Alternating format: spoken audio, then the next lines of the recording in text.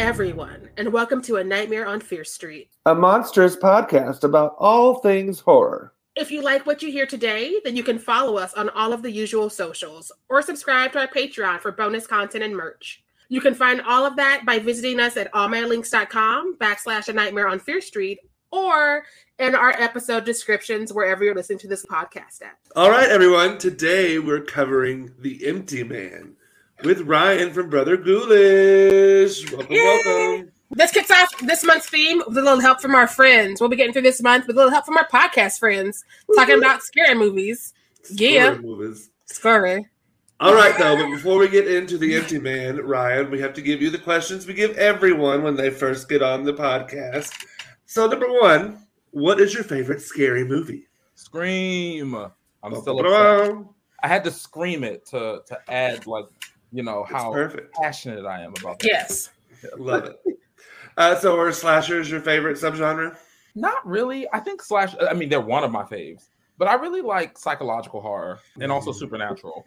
And those ones that are kind of like that run in the middle, like, is it happening in someone's head? Or is there something supernatural happening? Just lather me all in that. That's my jig. I love that. I love it. All right. So tell us, what is your horror origin story? What got you into all this craziness? If you want to see someone who clearly needs to have like regressive therapy and have memories brought back, it's definitely me. Because I've changed this answer so many times, but I think it's because like I grew up in a house where my parents actually did watch horror, and so did my older brother and like my cousins and my uncles. So it's always just been kind of around me. So the longer I do Brother Ghoulish, the more that I go back into my hypnotherapy, and I'm remembering horror experiences that I long since forgot. But I would probably have to say it was Blackula, which is funny. Okay. Because my father is obsessed with Blackula, and he always has been. And it was one of those films where it was okay for it, from his perspective, for me and my brothers to watch it with him. So I think Blackula was probably my horror origin story. But on my own, it was more so like horror anthology TV shows, because I would like sneak to watch them at night. And I would also watch Scream, which I think is why I'm so obsessed with it, because there's probably plot holes and some more shit going on in that film that I'm not capable of seeing, because it's been so many years of me just worshiping at its altar. So it's art. It's perfect. There's high art. Wrong. And I didn't even care about like the meta stuff in it back then. I was just obsessed with trying to figure out who the killer was. I liked all the quips and everyone's personality. It was a really fun horror film, and it still is to me. Yeah, I love it. It's one of my favorites as well. So let's take a moment and talk about Brother Ghoulish. Talk about what you do on there, what's going on with that. So Brother Ghoulish's Tomb is a podcast where I occasionally will share a horror short story, not lately, but and review horror movies, and also interview people who I think have something really interesting to say about the genre. And I've been doing it now for a little over a year. And if anyone's ever interested in hearing me try to figure this genre out on live camera, you can find me on Brother Ghoulish's Tomb. And if you hear any mistakes, just turn it down until the commercial break's over. I promise. It's a damn good time. I was over there to talk about The Invitation a few weeks ago. I don't know time. And it was a good episode. It was really good. It was one of my most fun memories of recording, because I rolled in and I was like, what the fuck was this movie, Ryan? And you were like, right? It's off the walls. And we listened to Zebra Cats and watched the videos for 30 minutes to mellow ourselves out. It was so fun. I had such a great time that even listening back, I think I was texting you throughout that. I was laughing the whole time, because the stuff you were saying was literally A1. It had me laughing, and it was on point. And it made the movie experience better. And I think that's why I've been obsessed with bringing people on the pod the last few episodes, because I like talking to you guys. You guys just give me so much life. Otherwise, it can be me with my spade trying to find connections where there are none. And expect that tonight a little bit in our positive bits. We got you. We'll get there, because there's a lot of misconnections in this. But we're gonna find out if the empty man is full or not, and what he's full of. It's gonna be fun. I'm pretty sure we all know what the empty man is full of by the end of it, and he became the empty man by the end of it. So, plug any social media for yourself or Brother Ghoulish or both, whatever you want to plug. Sure, you can find me on all social media things at Brother Ghoulish. I'm even on random platforms like Bigo. And yes, Bobby read me for that. Like, why are you on Bigo? That's so messy. I'm like, have you not met me? But you can find me on all things at Brother Ghoulish, and you can listen to Brother Ghoulish's Tomb wherever podcasts are played. And I also have a website, brotherghoulish.com. And I try to put everything in there so it's like easy to find in the event that you forget all this. So if you Google Brother Ghoulish, my website comes up. You can buy some stuff. You can listen to some stuff and get your life. Yes. Yes. Google for everybody. Love it. Yes. Follow immediately. Hop on that Patreon. Hop on that website. Like, get some Brother Ghoulish merch. Like, do it all. And it comes with my phone number for a short. Let me stop and making promises. Oh, scandalous over there. Like, I was going to buy, but now. Like our other business, a connection on Fifth Street. That's how you keep the lights on. I'm doing what I got to do. Right. All our friends are pretty and literate. What you want? All right. Well, let's get down into The Empty Man. Where to begin? So I don't do spoilers, descriptions, trailers if I can help it. And so I was really worried because look, we're going to be on this mountain, this whole movie when we first started. And I was like, if this is what we're going to do, I'm going to shut this down. I'm going to do another movie. I want to do a mountain movie on a Monday. I was real mad, but it was just the first 20 pages I needed to get rid of. So that's fine.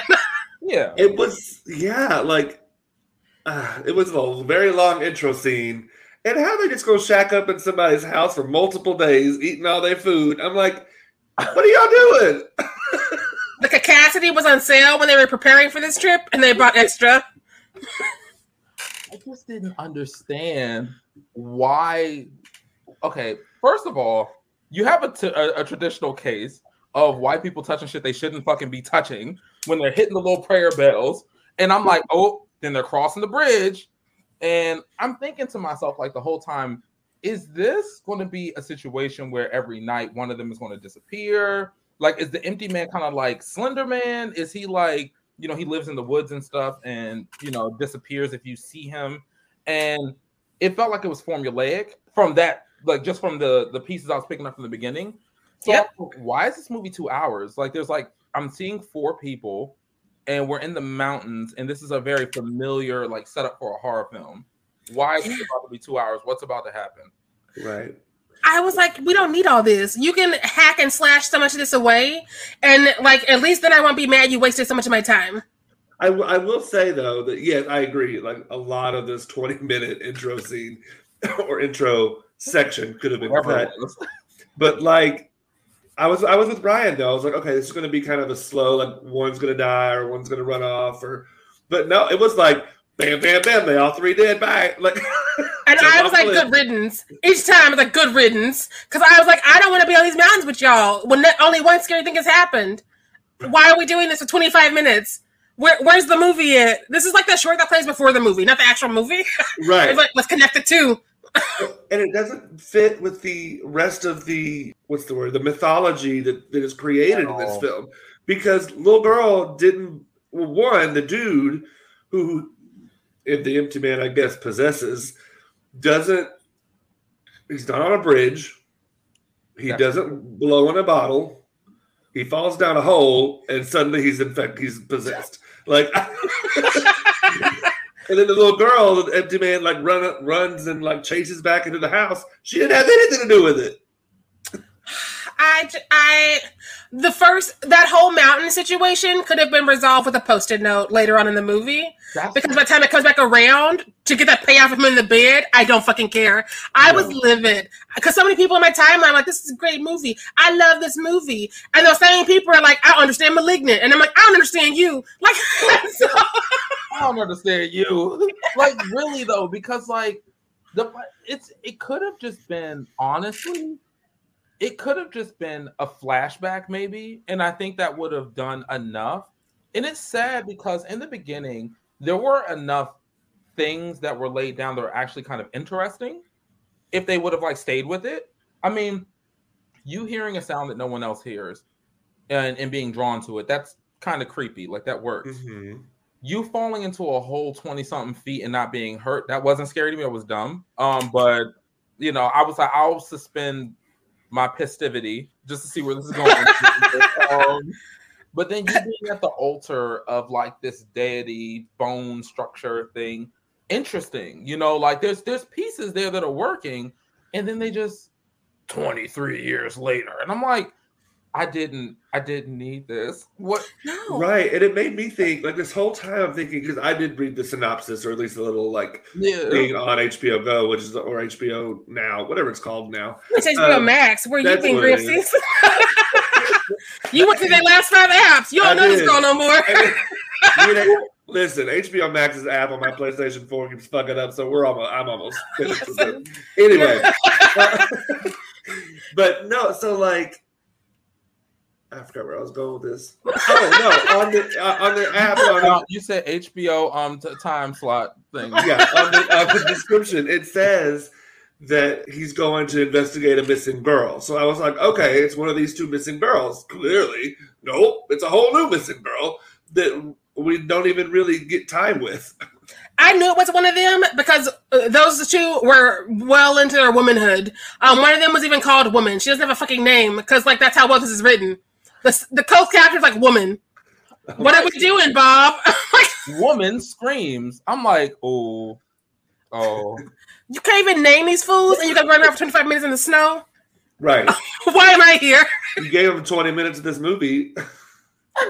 But that, no shade, that could have been the movie. It could have been a short film where, like, the empty man comes, you know, picks them off one by one, and then the whole 1, 2, 3 day thing didn't really make sense. Because like each section was so short and abbreviated.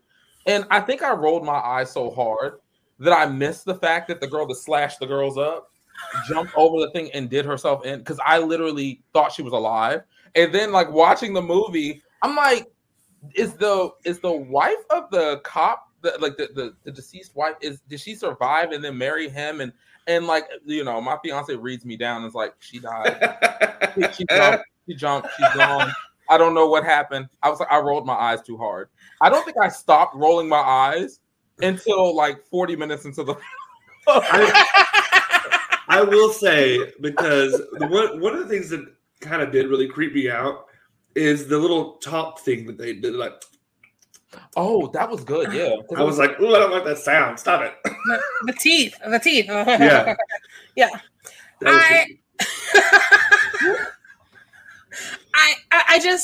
I don't understand why that was there. If that's when I was like, is this a book? Was this adapted from a book? Because like sometimes books have like these extra things we don't fucking need because they're novels and people will go with you and you can connect these dots. Whereas in a movie, you're hacking and slashing and you don't always get to like what's going to be the cash. And so it's just like, you got this shit here because it was in the book, not because it needs to be in your story.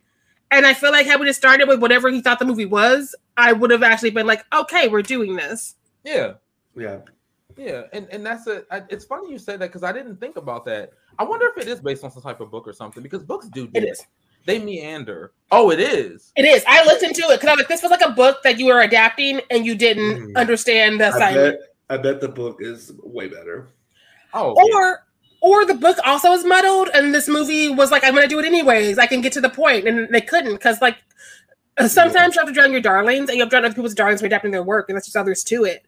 I've never read the books. I don't know if the book has a better through line because this felt like it was just like meandering so much. Yeah. And also having that scene in the having that whole section of the mountains there confused me because like clearly this entity is killing people, but it also wants a bunch of worshipers. And so I'm like, which is it? Do you want worshipers or do you want death? I thought I was the only one that thought that because I was asking, like seeing kind of like the cult like grow. What type of cult is built on an entity that kills you in 3 days? Yeah. How are there so many people? It didn't really make sense. And I feel like the filmmakers they had to have thought of that and just said, shut up, they're just going to watch it. No, like you need to explain that. That doesn't make sense. Because you're setting it up as like not an urban legend. What's it called? Like a folklore monster. Yeah. Essentially like a Bloody Mary or a Candyman or something like that. That delivers a death on the third day, that's not enough time to coalesce a cult. That's not like unless are they servants of this thing to feed the. And at that point, I stop caring. Right, it's really hard. Yeah, you shouldn't have to think this hard. But like what I kind of wrapped my brain around was that. So like the girl that he's trying to search for, she's a part of the cult, and she is leading people to the slaughter. Essentially, that's why she brings all the friends to the bridge. That's why she's the one that's like, oh, let's do this crazy thing, so she can get them killed. But she's not the she. But if you notice. When she blows into the bottle or whatever, she like sits down and is like almost in a pose or whatever when she does it. So I think that, yeah, there are people that are in the cult that are leading people for the Empty Man to kill them. That sounds right. That sounds right. Can we also talk about the blowing into bottles to summon this monster? Because is there ever a weaker summoning? Has there ever been a weaker summoning? No. If you this bottle, let me call Empty Man. What the fuck is that? I'm just saying because that means Corinne Steffens probably would have summoned him 3, 4, 5 times. Like, I'm just trying to figure that out too, and it didn't feel consistent. Like, no. I mean, the only thing is, it felt like it was supposed to be some type of tie-in to the flute situation that they kind of alluded to in the beginning, but a bottle of flute does not make, or what? I mean, a flute is where your heart is. A flute is where your heart is. That I think I saw that on one of the brochures for Pontiflex. That should be the title of the movie. Lord, I meant Pontiflex. Yeah, going back to something you brought up, Ryan, when they were like the whole messaging behind the cult. I don't know how they're growing these numbers because one, when I think of cults, I know that they target people who are, in a bad place emotionally or socially or whatever. So I get that sense. But most of the cults that I'm familiar with, their messaging is like, we'll make it better. We're going to help you with your demons, or we're going to give you a family and a community and love and support and blah, blah, blah, blah, blah. But this one is like death.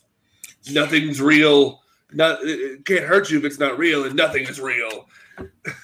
It's kind of those emo kids. Yeah, I was like, how does this help your mental health? Like, I would just be depressed even more. Like, your mental health doesn't matter because nothing's real. Right? Your mental health is where the heart is. Look, it's where the food is. Look, I didn't understand the benefits of it either because everybody there was just there to serve, but we don't know what is even the Empty Man's goal once he fills this man with himself. What is he going to do? Kill everybody. Apparently, it's what little girl says. He's going to bring forth violence and death. We already got that in America. What else is he offering? I need him to add something else to the equation. I haven't seen that. That's a regular Wednesday for me. Like, what is you can't start negotiating with what I already got. Like, that's how this works. I'm a swipe left. I'm a swipe left. Also, adding in the whole, like, thought plus attention or focus equals flesh or something. I was like, so how did you create him? You create, like, what? And you know what's really frustrating about that? Growing up, like when I was a preteen, like I used to love reading about, like, random entities and, like, unexplainable phenomena. I was an emo child, just so y'all know. I know you're surprised, shocked, right? Okay. But I read about tulpas when I was very young. And ever since I was a kid, because of that, I was always obsessed with them. So it's like a buzzword for me now. When I see it in horror, I'm always thinking about tulpas and how you can actually use them and make interesting horror films. And I just kind of feel like they wasted it with this movie. It wasn't really as interesting as it could have been. And they had all the pieces. Let me be clear. Like, all the pieces were set up. Because if you think about, like, people being empty inside and being in that emptiness being kind of drawn to, a collective emptiness and an entity living within that, then that entity is playing you like a flute because you are empty. You're literally, like, playing through its tune, which is very Suspiria. When you dance to the rhythm of somebody else, then you start to, like, take on their characteristics. And if it's like a demonic entity, then you're part of something bigger. So the pieces were laid down. That's where they could have went with it. The cult was not necessary. It wasn't. like if you have a tulpa, tulpas aren't necessarily hollow. So it was an antithesis to the theory that they were trying to talk about. When you're manifesting something that is the direct opposite of nothing, like it reminds me of Good Burger. When the dude tries to order like a burger and he says he doesn't want anything on it, and he's popping off on Ed because he gives him a fucking bun. You said you didn't want anything on it. What's it going to be? Connections here on Fear Street. But if Kel is out there listening, you got a home here, Kel. You want to come and talk about that burger and other trauma you experienced working on the set of Good Burger? Oh my God. That's a real horror story, probably. I don't know. Listen. Yeah. Listen. Kel Mitchell. Kel, yes. And also, my phone number, Kel, is... Let me stop. Go ahead. We can all summon people. We have the power. Get a bottle. Just get a bottle, Ryan. Yeah. In fact, I got one right here. I do want to shout out because I loved her in this movie, but I also loved her in The Dark and the Wicked. But Marion Ireland is fantastic. I love her to death. The mom, she plays the mom in this one, and then she plays the lead in The Dark and the Wicked. So I don't have the benefit of having seen Dark and the Wicked, and it's on my list. Ryan, I didn't mostly have problems with the acting. I mean, it's the usual. So it's a lot of white people, and we didn't need a lot of white people. We had 2 black people, one of which was Devara, who died with her left boob in a clear shot of the camera. And I'm just like, oh, cool. So you cast 2 black people, and that's how she needs to go. So we can like kill her, but make sure people are getting that boob shot because like that's what she's here for. You know what's funny? When you said 2 black people, I was like, who? And I was like, oh, the Cobb, because like, but he was so insignificant. And right? I wanted to like call his manager, or I don't know how it works. I don't know how it works in police stations, but because when he said we can't indict the Cosmos, sir, I need to speak to your superior. Listen, are you gonna find who's out here killing these babies? Like, what's going on? You can't indict the Cosmos. I'm gonna need him to indict somebody because we got a lot of shit popping off, and he's just like, I'm a grumpy old black man cop. That's the stereotype. Good day. And then you got Devara, who's like, I know things, and I was like, y'all doing nonsense. I'm leaving, but also let me get killed real quick because I happen to be black in this movie. And I hate that. I hate that energy. On top of it being a shitty movie, it'd be one thing if it was a good movie, so I'd be like, I would give you a 10 if you had done this better. But it's not even a good movie, and people are losing their shit about it on Twitter. They're like, oh my God, Empty Man. Oh my God, Empty Man is art. And I'm like, huh? I've seen that same discourse. I've seen so many people giving it like rave reviews, and some of these people I thought I trust, but now no. Devara storyline committed 3 sins for me. 3. First of all, ma'am, if there is a murderous entity after you, why are you going to the spa? Listen. Why? To relax. Listen. No, baby. You need to be in a synagogue. You need to be in a padded room. I would be right with the Lord. My trifling ass would be right with the Lord. I'd be like, you know what I'm not going to? You come out here not being right with the Lord. I'm going to a church. What church is closed? I'm that now. I'm converting. My heathen ass is going to be in the church.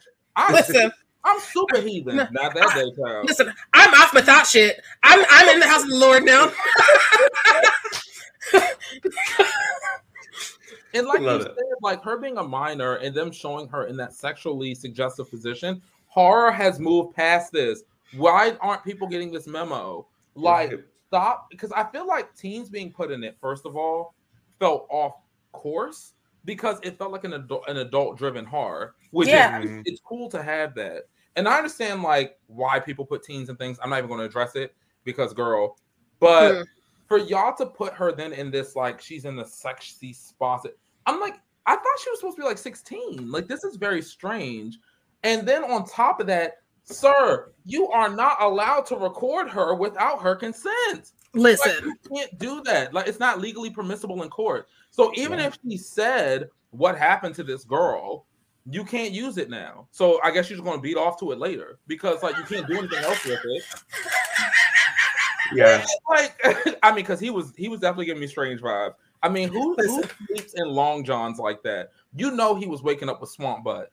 You know he does. So I agree. Because also him and Amanda, the girl that's missing, they gave me weird vibes in the beginning too. I was like, is this some like Wild Things shit? But I was really sad when there's another sin. Wait. I thought you said Oh yeah, there was a third one. Hold on. Sorry, I thought you said all three. The third sin for Devar. Damn, I don't remember. I was so pissed off. It'll come back to me. There was a third one. I can't remember it right now. I was really sad to see her die super early too, because when she walked up, I immediately recognized the actress because I'm currently in my spare time, watching All American because it's on Netflix now. It's a teenage show. Don't do wrong. It's a guilty pleasure. Is it horror?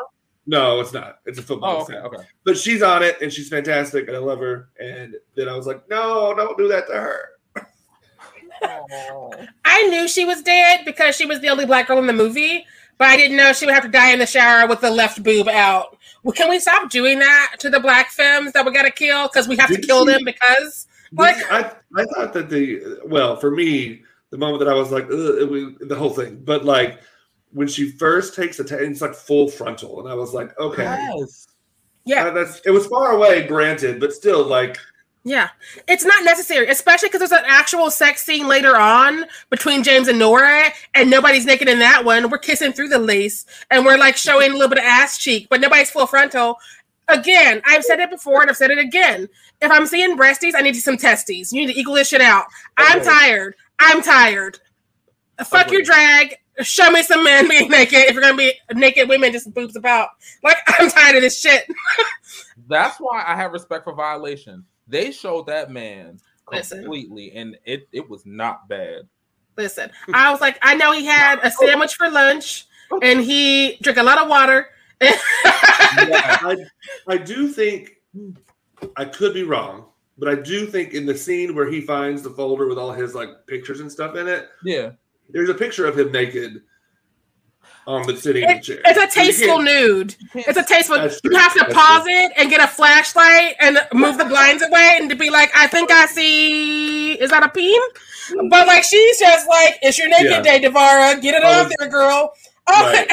And I'm just like, we don't need her naked in the shower. We could have killed her anywhere. If you have to kill the black woman, which you seem to have to be intent on because you're Hollywood, you can kill her anywhere. You can kill her with clothes on. You can kill her with kindness. You have to kill her in a fucking shower with a boob out. I'm tired of this shit. I am tired of this shit.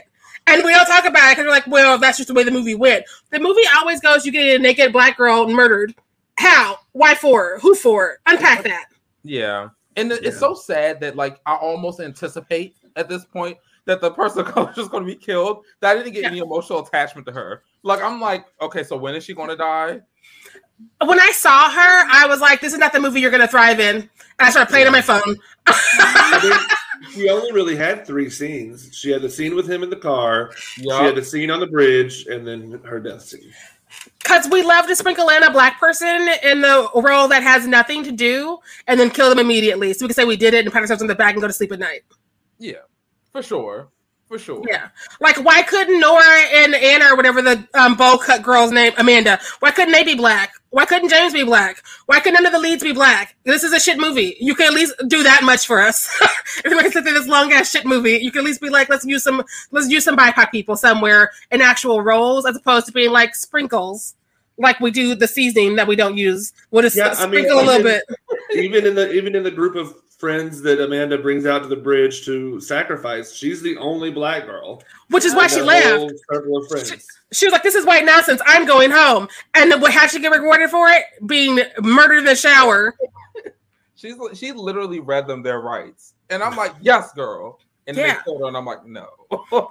As soon as she got in his car, I'm like, you have maybe 15 minutes. Let's start the timer. You know what else pissed me off about that scene? Now, you know what? Did he not see the kids fucking in a meditation circle in front of did you? Is that normal in like Gen Z high school? Is that normal? I don't know. Teenagers don't meditate. We drink. Listen.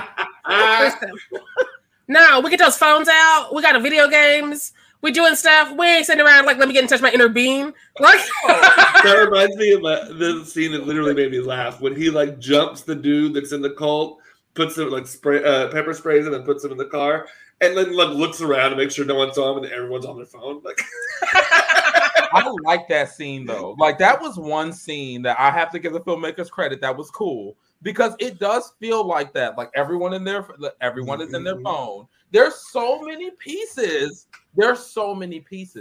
Because that's that could have been a form of emptiness if they were really like stringing the film together to create, like, as Sheree and JB asked for, a 90-minute film. Yes, it would have been tighter, because that is a form of emptiness. Like, if you're just constantly on your phone, you're not watching the world around you. And this has been something that people have been talking about since the beginning of time. So, yeah, and there was a lot of, like, especially part of when the iPhone came out, by the way. But go ahead. when he goes to the cult leader, and the cult leader's giving the big speech, and then they have this dialogue or whatever. I literally zoned out because I was like, it was so existential to me. I was like, what are you talking about? The universe and the void, looking to the void looks at you, and I was just like, I like, that's around the time my note, I'm gonna read verbatim. I'm lost, and I don't think it's in the good way. That's the note I took when we started the cult shit, because I was like, it's already confusing and convoluted for a fucking reason, and now we're adding cults and cosmos for who, for whomst. Also, it felt weird that, so, like, I don't know where the first 20 minutes, what mountain they're on, it looked some, like, Asian-ish, maybe? I don't know. I couldn't tell. I had to look it up. It was, it's in Wuhan. Is that how you say it? Wuhan? I believe that, yeah. Okay. We'll go with that. All right. To stand with conviction. And I'm like, oh yeah, that one. So, but then when it comes to, like, when they jump 23 years later, there is, like, no ties to, like, the original culture that the thought demon person thing came from. I don't know. It just felt nothing was connected. The white man touched some shit and fucked some shit up and moved on, and then we'll talk about no more. Tell us all this time. Right. Sounds accurate. A civilization in the Chad. Y'all have more resources geared towards creating motherfuckers, creating tulpas, than just getting on a plane and flying to the bones that are easily accessible and have not been decimated or destroyed. Okay. You just got to fall down a hole. You won't be hurt. It's fine. Listen. It didn't make sense. None of it makes sense. Also, a thing that bothered me the whole movie, and so it ruined the ending, because when they got to the ending and there was supposed to be a twist, I'm like, but I already have this note. Why does he keep telling people he's from San Francisco? The first two times, right? No, the first two times, I'm like, okay, it's a joke that's not landing. But the whole movie, he'd be like, kicking his ass, like, I'm San Francisco.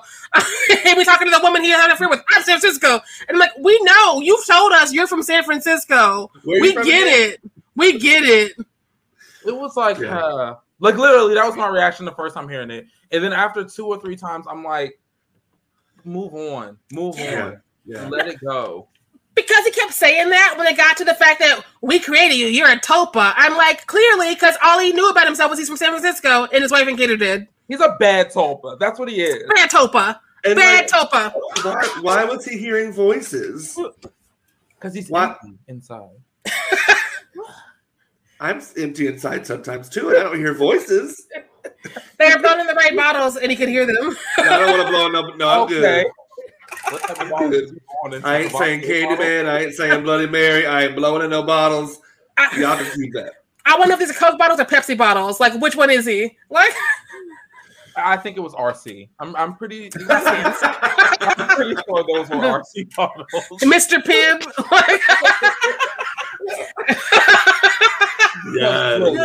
Yes. He's a Fanta. Oh my God. Because, like, literally, it didn't even play into anything. No. Sheree, don't be messing with it. But the key is you have to be thinking about him. And at a bridge. And on a bridge. Ooh. This is like the worst scavenger hunt ever. Like, find a bridge. No, find a bottle. Find a bridge. Go into the bottle. Think about the empty man. Like, who put this shit together? Find a bridge. There's probably going to be a bottle on the bridge somewhere anyway, so you just take that. Not around here. The bridge. You want to blow on random bridge bottles? down here in Arkansas, they have bottles everywhere. So okay, I'm about to say. Wasn't in bottles, Trent. Wasn't in bottles. Listen, I already said I ain't blowing in them. I already said that. You got to bring your own bottle. You got to bring your own bottle in COVID times, Trent. BYOB. BYOB. Bring your own bottle, but it's got to be empty. Because we believe in sadness here. No, I got pink eye too much as a kid. If I blow to a bottle, I don't know. I've been scarred. Somehow I'm into pink eye, and I'm not ready for that.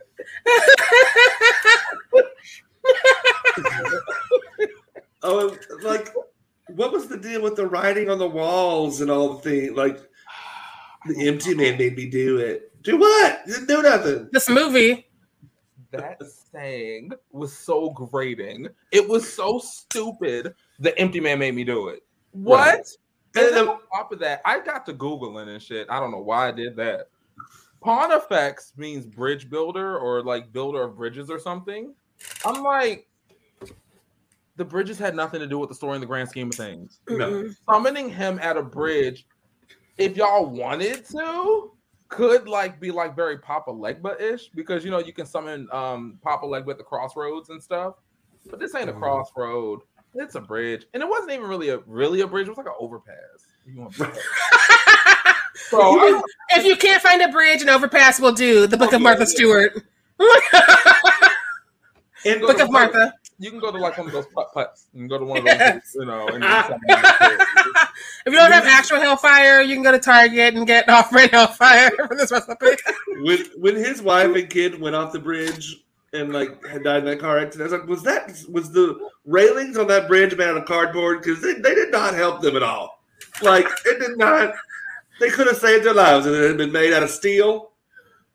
Something to stop that car. They weren't driving that fast. While we're here with the wife and kid going off the bridge, he stayed back to have his affair with Nora, but we don't know why he stayed back. What did he tell his wife and kid? To send them home while he stays back and like hooks up with her in her doorway. Also, you have the whole house to yourself. Why are you in the doorway where you actually gotta rush because you're like kissing her through her dress and her face? And I'm just like, take the fucking dress off. You are two adults in an empty house. You got time to remove a piece of fabric, I would hope. Wouldn't Amanda have been in the house too? I don't know where Amanda was. Maybe she was getting that weird haircut. That's how you know she was crying for help. Well, according to her, when she created the tulpa, she created this affair to have some random tulpa bang her mom out. Her mom doesn't remember who he is. Her mom's like, who is this? Who this? Because she made him. She made him. Who this? No, that is some white kid problems. I'm going to create a tulpa to bang my mom in his world. Because I don't know what else to do with him. You couldn't think of nothing else to give him other than an affair with your mom, where he remembers banging her in a doorway. Also, what's that virgin? You know, be hot, leaning in this doorway with your dress above your head, also, and your arms held up there like a marionette. Like, what's that position? The sadness. The empty man position. If she doesn't remember him. But she went to the hotel. Never happened. Okay, so they never even did anything. Okay, he was spinning in his head because she's a tulpa, yeah. So all this was imaginary until he got there with her in the bowl cut, and then it all became real. Oh my god! And then he shot that man in the head like 20 times. That head was like half gone by the time he was done with it. Listen, that was a lot. Again, that's something else that could have been cut. This movie could have been a 30-minute thing, and it would have made more sense. If it was 30 minutes, I think the movie would have been salvageable, to be honest, because then they wouldn't have overthought it. Because one of the things I think that didn't work was you had these elements of like police chasing people like through the streets, of like a crime investigation kind of scheme running underneath of it. You have like the folklore thing going on with summoning the empty man.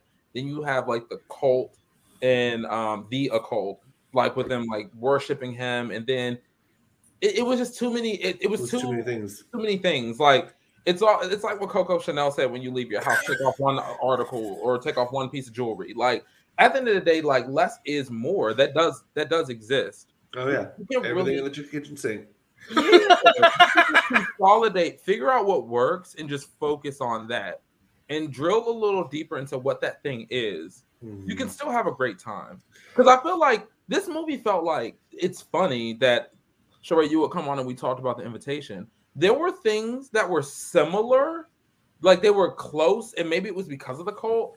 But what The Invitation did was they anchored it in one blanket of time, and then they kind of just like took their time and really worked on the characters. Yeah, right. They didn't make like dumb meat bags. They actually made characters, and it made it interesting. And they even had at the end of it well, I don't want to say that just in case anyone hasn't watched it, but like they did a good job landing the plane. Yeah, if you ground something in actual human instincts and drives and emotions, you can find your way in and out of whatever you're trying to do. If you're just like, I have a good idea, I'm gonna make some shit weird, you fall flat because you have a couple of weird scenes that somebody's like, that was good, and then they think the whole movie's good, and it's not. Like, while we're here just upset about life in general, I'm gonna go on record again as saying this new Invisible Man was bullshit, and people love it because the last movie they saw in theaters for the shit went down, and nobody wants to unpack that. We're like, no, it's good. And I'm like, is it good, or was that the last time you went outside? Because that's a different experience. And they're like, ooh, listen, you made that topa out of that because you ain't going outside again. And it's okay. It's okay to have a movie that's not great. I feel like that's one of the issues we have. They're like, no, it's the best thing ever. It's like, is it though? Or do you want it to be because you need something to be a win right now? Sometimes I wonder what do people consider great when they say that? Because sometimes when I love a movie, I can also acknowledge that it's not a good or a great movie. Like that happens all the time. Like all the time. I love Amityville. It's about time, the one where they're moving through time and stuff.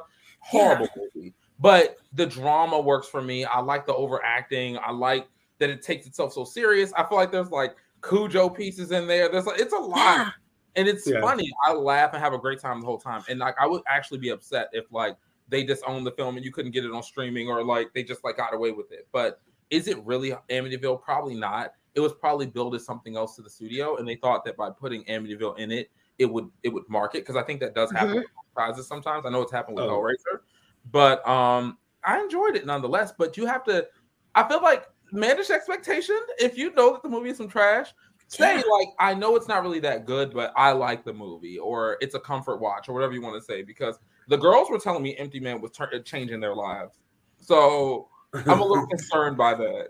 The girls are writing empty checks because I showed up and they couldn't cash it.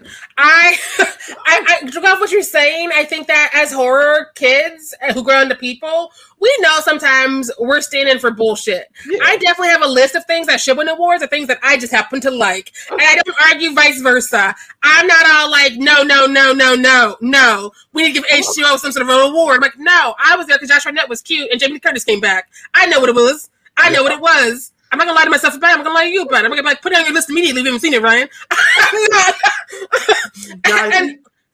I think what people sometimes get, because something that I say a lot is like, you can have fun with the movie. Like I had fun with Halloween H2O. Like I had fun. I did like the new Invisible Man. It's not like the best film I've ever seen in my entire life, but it was good. I mean, I enjoyed it. But like, you can have fun with the film and enjoy it while still saying, I mean, there are flaws. Even my favorite film of all time, which is Scream, I'm sure there's someone that could bring up a flaw and I'd be like, you're right. We brought it up when we talked about the episode. There's no black people in it. That's a flaw. It's a huge flaw. It's a huge flaw. If you are doing an all-white movie, you've already made a mistake. You need to stop and reassess and reevaluate. Stop, look, and listen. Right. But it's still my favorite film. And I'd still say, yeah, it should have had black people in it. No, like that's the thing, is people don't know how to critique things they like, and it's an ongoing problem because like, I love it, so it's flawless. I'm like, nothing's flawless. That's why we're all here. If you can't look at what you love and be like, here are the mistakes, then I wonder about you and your relationships, because are you idealizing people? Are you putting people on pedestals? Like, is that what you're doing to people too? Or are you just like, oh no, only horror movies are always perfect forever? I've gotten into fights with people on Twitter because I don't like something, and they're like, it's the greatest thing ever. And it's like, is it, or do you need it to be? Because you don't understand that it's flawed. Just say it's fine, but is there for a reason. But is a good word. I think with horror, you get sometimes, and this is just from my own personal experiences, you get either two things with people. You either get the people who, or maybe it's in the same person, but they do, like, some movies are fantastic and you can't ever critique them. And some movies are utter shit. If you like that movie, you're terrible. You don't even like real movies. And I'm just like, God, calm down. I have to say this. I think like a lot of people need therapy. Yes. A lot of people need to do like shadow work if you're like witchy, because what it comes down to is if I'm saying something about a movie you like and you're offended, your ego is what just got hurt. You need to disassociate that piece of you from yourself, or else it's going to get weird and awkward. You did not write this movie. You are not financially receiving anything from this particular film. So you need to understand there's nothing perfect in life. Someone somewhere is going to have something to say about this, and someone somewhere may be right about the things that they are saying. It doesn't mean you don't have to like it. And it doesn't mean that it's like an awful thing. It could be their opinion versus your own. But what you don't take away from that exchange is they're saying something about you. Disassociate your ego from yourself. Do your shadow work. Get your therapy, baby. And let's just enjoy horror where everyone is not going to agree with the exact same things. And hopefully that will lead to growth, because horror is not historically good to people of color. Listen. And horror is not historically good to queer people. So, and I happen to be touching on both of them things. So I need you to understand, it could be a rocky ride, but do your shadow work. They're not talking about you. We're just trying to grow and have a damn good time. Right. At the end of the day, it's not that big of a deal. It's not. It's not. Like if I don't understand. I don't understand. There is so much actually wrong in life. I don't understand. I don't understand. There's so much wrong in life and with the world, and for you to just be like, I need to uphold this white movie that I saw, and how dare you come for it, and then piss on a bunch of black movies that are usually better. Like, again, I have just seen the new Candyman. I have just seen Malignant, both of which are better movies than this. And yet, for some reason, there are people who are like, Candyman is great, and these two are shit. And I'm like, is it? Or do you need to unpack some biases, baby? Because also, that is a very real thing. When you can uphold white mediocrity, and anything else anybody else does is shit. That says a lot about you. I saw a tweet today, and the person had a point and then had to like veer off into racism land. And I'm like, you just proved what I was about to call you out for. So thank you for doing that work. And I can mute you and block you now. And it's just like, but for who? For why? Yeah, and it happens long enough if you let people talk. Like it does. Like if you watch them, they tell on themselves. So him veering off into racism land is because he talked too damn much. He did. He could have said his first point, and we would have been like, that's kind of valid. But then he had to be like, oh, and I'm supposed to root for this because, and I'm like, no,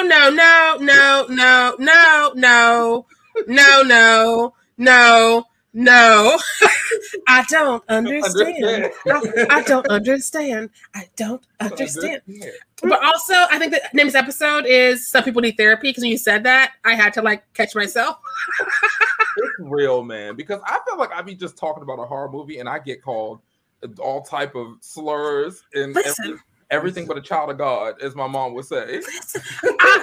I made the mistake of being a woman nerd on the internet who's black, and so I can never have an opinion because I'm always fucking wrong, and I'm always fucking seeing things that aren't there. And I'm like, you the one that dragged this woman out here because of her ethnicity. I just said, hey, could you not? And all of a sudden, I'm a bitch, and you wouldn't mean that way. You got a black friend from high school you talk to once a year, and you a good father because you stay at home while your wife goes out to work.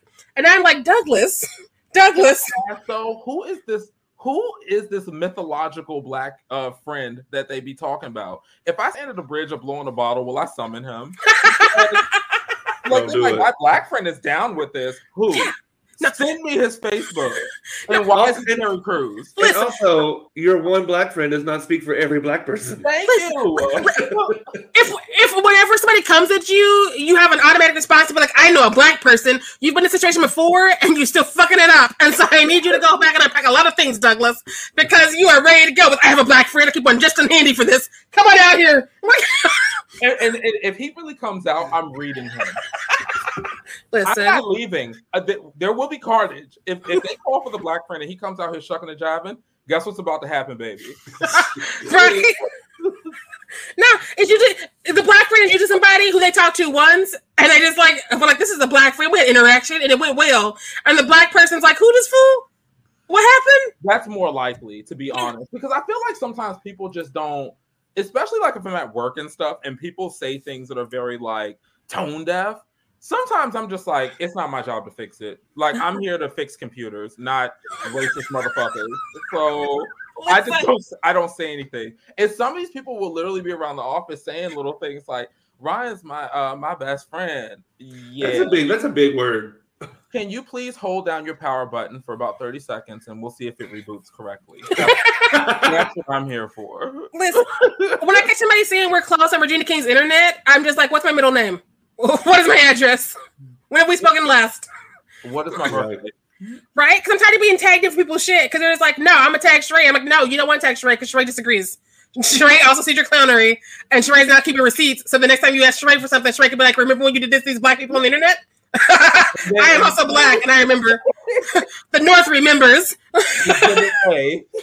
Yes.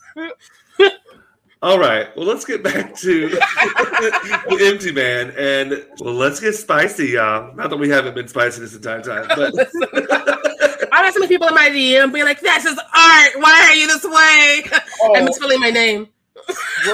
We're getting dragged by a couple people for talking about Empty Man, but you know what? It needs to be said. It's the Emperor's New Clothes. That's what it is. Because people are like, you like it, so I like it, so we all like it. It's like, no, we don't all scream for ice cream. Some of us are lactose intolerant. And I think Ryan, you said this earlier in the episode, but like, I think one of the most frustrating things is that there were decent parts of it. Oh, like, there was foundational things that could have gone with to make a better movie. They just didn't. So there's potential with this story, but it did not come into this film. They're like me on some weekends where I just decide I can't anymore in 2021. I just stay in bed. I'm just like, no, I've gone as far as I can go. And now you can just blow in a bottle and get Empty Man to come for you. Listen, I'm be like, can you bring a pizza? I'm just saying. I'm the empty girl. I need some sustenance. Yeah, and this movie was not it. I'm sorry. Like, if I Don't See Color was a cult, it would be the one in the movie. The whole time that dude, and you know that was the guy from he was blind in Get Out. That was him. Yeah. So, oh yeah, he was the cult leader, Stephen Root. Yeah. So when he was talking about everything, I'm like, this is sounding like the people in my life who claim they don't see color and they think that shit's cute to say. Mm-hmm. By noticing what makes us different, we can honor those things. What? And we can actually get right. But you know what's scary? I've been told I don't see color by people of color, and that's very frightening. I think that's more scarier than like Empty Man. Let me stop. No, but things I've seen, but yeah, that's what the cult was giving to me. So that was my first hot take. Oh, that's a good one. My hot take is that this movie relies a lot on atmosphere, and so for people who are into that, it's a great movie. However, I like things to also have like some plot and some character and some things to make some sense. You can't just be like beautiful gowns, beautiful dresses, we turn some lights off, because that's not what I'm here for. Especially for 2 hours and change. I'm gonna need you to give me more. Yeah, I actually agree, because the atmosphere, the stressful parts of this movie, I was stressed out about it. But yeah, there has to be something else. And there has to be a payoff. There was never a payoff scare. It was always just like, oh, he's in the shadows. Oh, he's coming for like, and then the payoff scare was bleh. It felt like a haunted house while the employees were on strike. That's a really good. I agree with that, because there was no. Even the entity was underwhelming. Yeah. No, I'm just in here vibing, waiting for somebody to scare me, and then at the house, I'm like, that was $60. Where everybody at? And like, oh, we on strike, bitch. I'm like, you couldn't have said nothing before I started this trip. So yeah, I've kind of talked around my hot take a lot already, but this film has tried to do too much. It felt like, let's throw the spaghetti on the wall and see what sticks. And if it all sticks, it's all going in. And it just, between the mythology and the folklore and the psychological, who's real, what's real, who's doing what, and the cult and the missing girl and the murders in the beginning of the film, and it just, there was too many strings and not enough knots.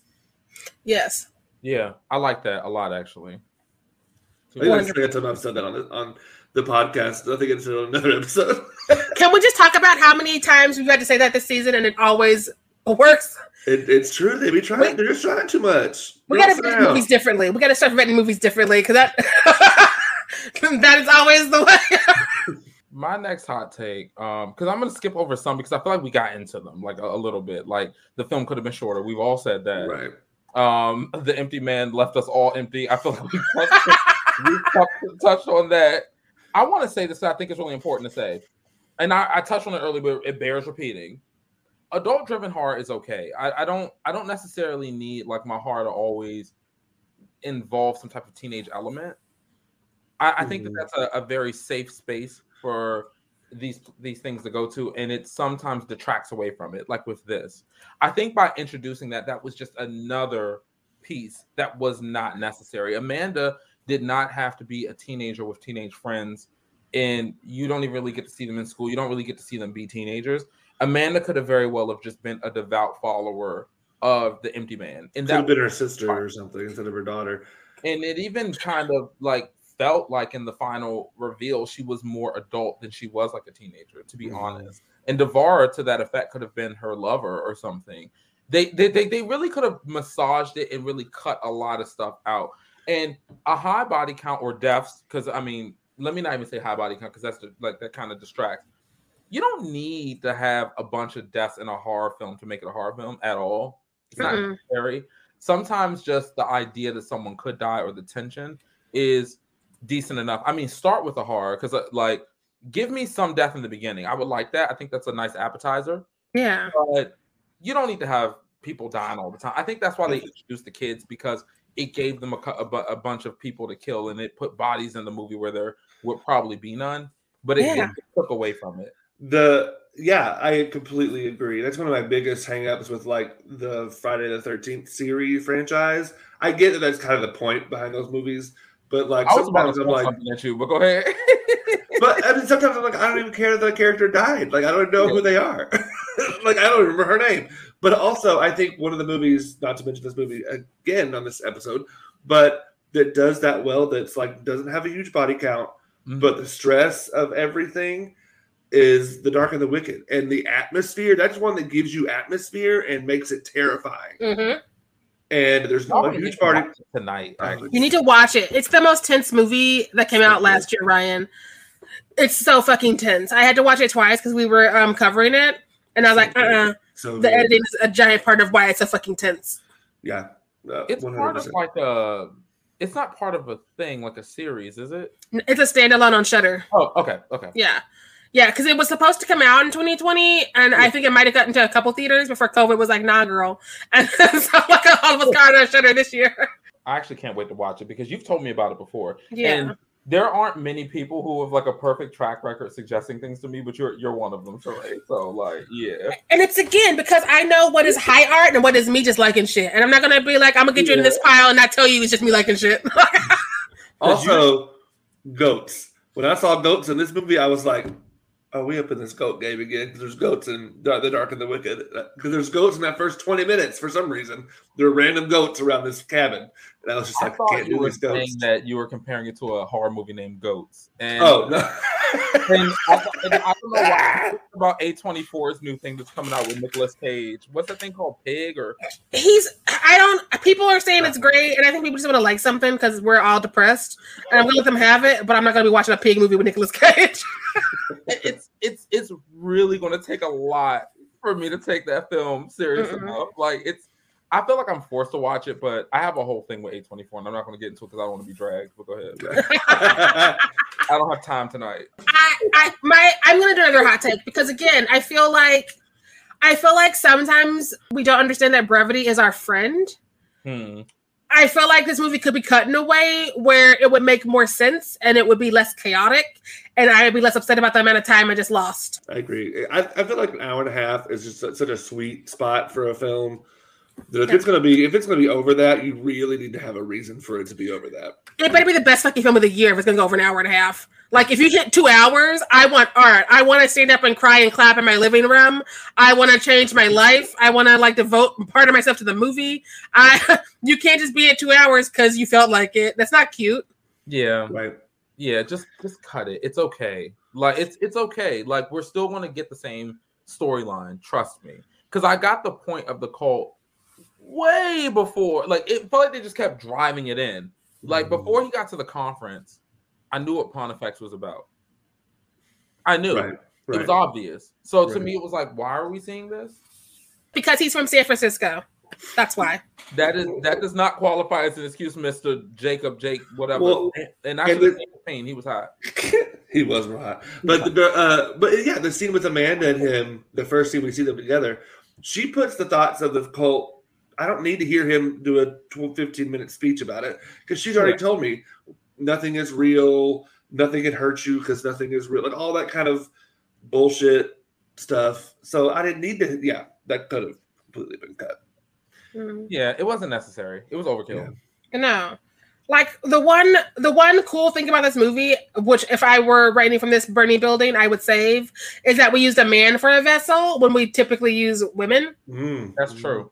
But it told me that in the title, so it wasn't even a big plot twist. It was like you're gonna fill a man or something, and I know what kind of movie this is, so I'm gonna like think it's an entity. Ooh, and that special effects when he started vomiting in his mouth, I was like, "Oh, that was gross." Anyway. But awesome. Thank you so much, Ryan, for joining us, Brother Bullish. Make sure y'all check him out. Thanks for listening to this podcast. Hopefully you don't hate us now. We're getting red, but it's okay. It's we still love you. You still love us. Just admit it. Have a drink. It'll be all right. Next up, we'll be covering The Rage, Carrie 2 with Destination 180.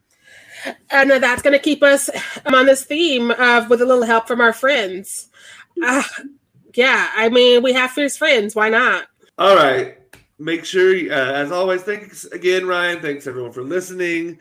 And as always, make sure you stay fierce out there. Or stay empty. Bye. Don't blow in bottles. Just don't do it.